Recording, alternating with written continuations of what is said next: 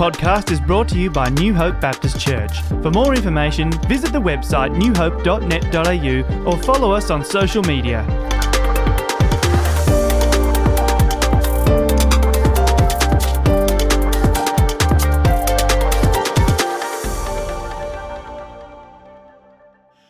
Well, what a wonderful privilege to witness a baptism together and to connect with Royce's story. And I want to spend a few moments reflecting on what it means to be made alive in Christ. It's a phrase that comes from the book of Ephesians, a book that we're studying together. And it's a wonderful section of Scripture to reflect on, having just witnessed a baptism. What does it mean to be made alive in Christ? So if you have a Bible, digital or paper, I invite you to find Ephesians chapter 2 and to follow along. The words will be up on the screen, and if you're not at home in the Bible, that's no worries at all. I hope that the visit that you take to the Scriptures today will be a good experience for you. Paul is writing to a community that is a big city in the ancient world with a group of Christians living in that city. Many of them have come from very secular experiences. They have stepped into the Christian journey from an experience being far outside of religious commitments of the sort that Jesus is inviting us to. And so he speaks about you. And that is him addressing the group of people who don't have a Jewish heritage. They don't have an insider knowledge of things religious. And he is inviting them to reflect on what it is that Jesus does for us. Ephesians chapter 2. As for you, you were dead in your transgressions and sins, in which you used to live when you followed the ways of this world and of the ruler of the kingdom of the air, the Spirit who is now at work in those who are disobedient. All of us also lived among them at one time, gratifying the cravings of our flesh and following its desires and thoughts. Like the rest, we were by nature deserving of wrath. All right, that's the dark paragraph. Oh my goodness. Really? All of that? Whew. We'll put that in perspective. In verse 4, the most critical word, but. So all of that, but here's another story. But because of his great love for us, God, who is rich in mercy, made us alive with Christ when we were dead in transgressions. It is by grace you have been saved. And God raised us up with Christ and seated us with him in the heavenly realms in Christ Jesus, in order that in the coming ages he might show the incomparable riches of his grace expressed in his kindness to us in Christ Jesus. For it is by grace you have been saved through faith, and this is not from yourselves. It is the gift of God, not by works, so that no one can boast. For we are God's handiwork, created in Christ Jesus to do good works, which God prepared in advance for us to do. It's that phrase at the middle of that reading, made alive with Christ, that I'd like us to reflect on. That's the experience that I want in my daily journey.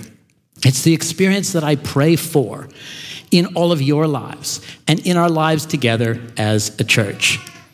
And Paul describes two scenarios, the kind of before and after of those who are in the church experience. He describes the first as being dead in your life.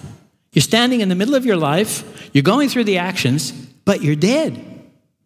And then he describes this other picture of standing in the midst of all kinds of darkness and death and challenge and brokenness and being alive.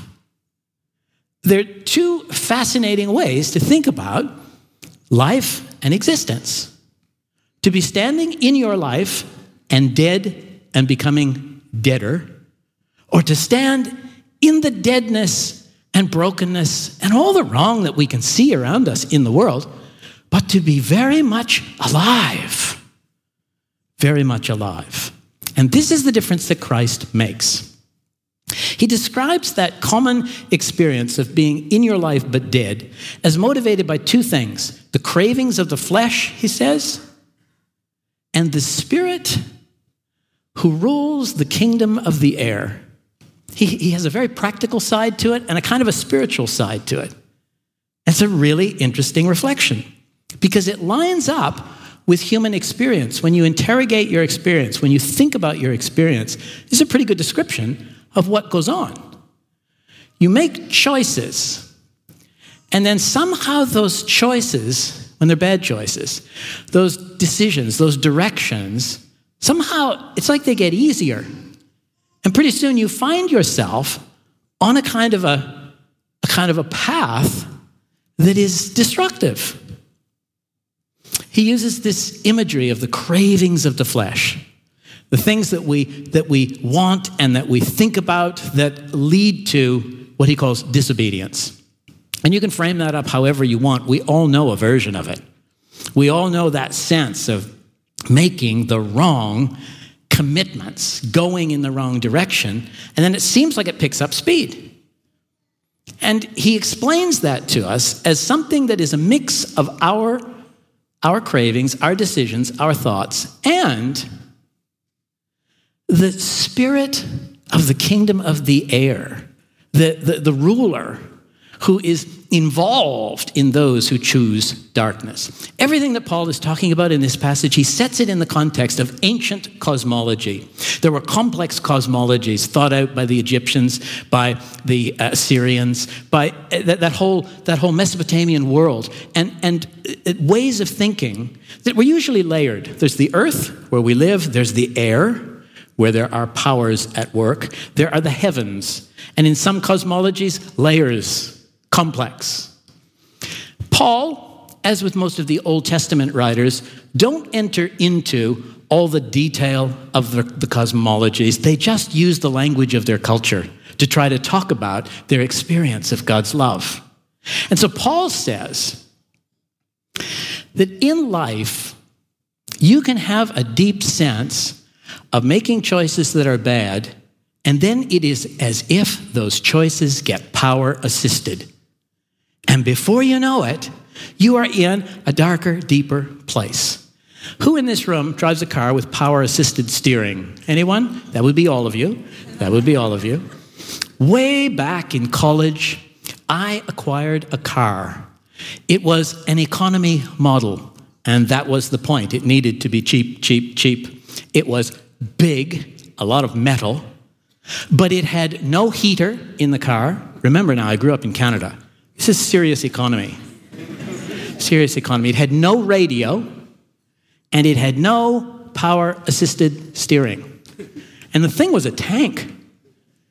Janet and I were dating at the time. She was not keen on driving this car. It fought back at every turn. You had to have a second bowl of cereal in the morning just to drive the thing to classes. It was so challenging to get around the corners because there was no assistance whatsoever. You were on your own, just sort of the power of your arm muscles to the road. And then some time passed, and I was able to acquire a little car with power-assisted steering. It was the early days. I think it was power-over-assisted steering, actually. And I remember driving to class one day using one finger on the wheel, just because I could. It was so easy to turn that thing. Paul is saying that there are forces at work in the world that make your bad choices easier. Because there is a ruler of the spirit of the air, there is a force that wants to assist your bad choices. Modern science has worked this out in lots of different ways for us. And we now know the power of habit. We now know that if you do something and repeat it, your brain gets wired up in various ways. We now know all kinds of things to give explanation to this. And you might be tempted to just write Paul off as an ancient with some silly wisdom about spooks that are kind of popping up here and there. Or you might want to interrogate your experience and see if what he is saying doesn't have this edge of truth to it. Because when you are in this place and wanting to do better, it can feel like you don't actually have control. It can feel like the desires of the flesh, the thoughts that emerge, the patterns that are there are just driving you. Now, what is actually true is that you have full choice. You have full autonomy. But once you lean in a particular direction, your bad choices are power assisted. And before you know it, you're going around the corner. That's the picture that Paul paints for us. And we all know it, he says. We've all been there. And this heaps up upon us more and more layers of frustration, and he refers to wrath. This sense of the consequences of evil. The angry consequences of evil. And elsewhere in his writings, he puts this in the context of God and God's ways with us and how we live in a world that if we transgress God's ways and purposes, we end up shipwrecked and we experience the full weight of a holy God, which is like wrath upon our souls. Now, what does it mean to be made alive in Christ? That whole setup is not to freak us out. That whole setup is to allow us to celebrate and to praise when we understand what is happening in the work of Jesus Christ in the world. And so the phrase that Paul uses is that we are made alive with Christ. Scenario one, you're standing in your life and you're dead in your life. It is like there are forces that are capturing you. Scenario two, you are made alive, and even though you stand in a world of transgression and you are aware of your own weakness and brokenness, you are fully alive to new possibilities. And so what does it mean to be made alive with Christ? It means two things. One, that God has done something cosmic and real that you need to put your faith in and trust in. And God has given you a new vantage point, a new perspective, a new way of seeing all of life. Paul puts that this way: we have been raised with Christ and we have been seated with Christ in heavenly realms. Something cosmic has happened, and there's an opportunity for you to have a whole new perspective on life. You can sit in a new seat. You can sit in a new seat. Have you ever gone to the theater, snuggled into your seat and thought, this is fantastic. I can see the stage. This is wonderful. And then the tallest person in the whole room, along with their tall partner, sits right in the two seats in front of you, and everything disappears. Yeah? And Paul says, God has seated you in a place where you can see things wildly differently. And this is what motivates and underwrites the Christian journey. Two things. We are raised with Christ. We are seated with Christ in heavenly realms. And so what does it mean to be raised with Christ? Well, for this, we just need to think about what is said of Jesus Christ. What testimony the apostles bear to Jesus Christ. What the scriptures say about Jesus Christ. And what Christians have come to experience in their walk with Jesus Christ. That he came to this earth. That he lived a human life. That he engaged with the struggles that you and I engage with. That he entered into a relationship with God that was deep and powerful and meaningful and motivating. And that he died a death like no one else.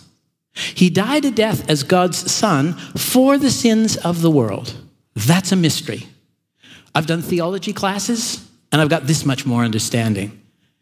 It's a mystery. It's a mystery that I lean into by faith, that God could become for us a sacrifice of sin in his son that takes away my sins. That's the deep faith proposition of the Christian journey. And that what Jesus did was cosmic. What he has done is he has positioned me so that I am, like Christ, a raised up individual. I have new life. I have a new power operating in my life. The power of resurrection. The same power that God exerted to raise Jesus Christ from the dead is available and at work in me as his follower. And that cosmic thing that he has done to change the game for every human being is what we put our faith in, and then we take a whole new perspective on life and what it's all about. I wish I could tell you that the ruler of this world, that the spirit that is at work making evil easy was all done. That's in the future. Hence, we need to sit in heavenly realms and see it. That power will still work if you let it. But here's the gospel. Here's the good news. There is a greater power at work in you that if you choose it, oh my goodness, it will accelerate the good choices. It will energize your life. You are God's handiwork, made in God's image for good works that he has purposed for you to do long in advance. He has a path and a plan for you. And as you lean into those possibilities, there is a power at work in you that is greater than he that is in the world. You and I are in a power-assisted dynamic, as Paul the Apostle would tell us, using ancient cosmology to help us see some really powerful ideas. And if you lean toward Christ, that's what a life of faith is. God will be with you. The Holy Spirit will enable you, and you will experience power-assisted good living. Now there's a thought. Oh, hallelujah. Imagine a whole community of people knit together in a sense of solidarity, seeking to be, Paul's image, the body of Jesus in the world, who are leaning in the direction of God's will and purpose and power assisted in that living. And so our choices every day, they matter. The way we build up spiritual muscle by spending time just quietly waiting in God's presence. It's that little moment when, which way am I going to go here in this decision, in this choice? That if we can just lean Godward, there's power-assisted living in that direction. And it is a greater power. And why are we seated in heavenly realms? That's a beautiful picture, isn't it? You got a front row seat, says Paul, on the unfolding history of God's big cosmic purpose. And when you read through those verses in Ephesians, he says that the heavenly seat is so that we can see the incredible good things God has in store for us all. Because the big promise of the Christian story is that it is not tracking toward destruction and collapse. It is tracking toward renewal. It is tracking toward deep, profound renewal in which there are no longer tears for painful, sorrowful, suffering moments. There are no longer experiences of brokenness and hurt and violence and war. There are no longer the things that make human life so difficult. And so what we do when we spend time with God is we work on those decisions. Lord, be with me, assist me. May your power be in my life so that I lean in a Godward direction. And we take our seat in a place that allows us to just take hold of God's big promises. Most days, it is really hard to believe that the world is going to be renewed and that there are not going to be any tears. Because most days, there are lots of tears. And if there are no tears, it's because I'm not paying attention, right? Most days, there's just a lot to be sorrowful for. And so one of the gifts that God gives to God's people is a seat with Christ in heavenly realms.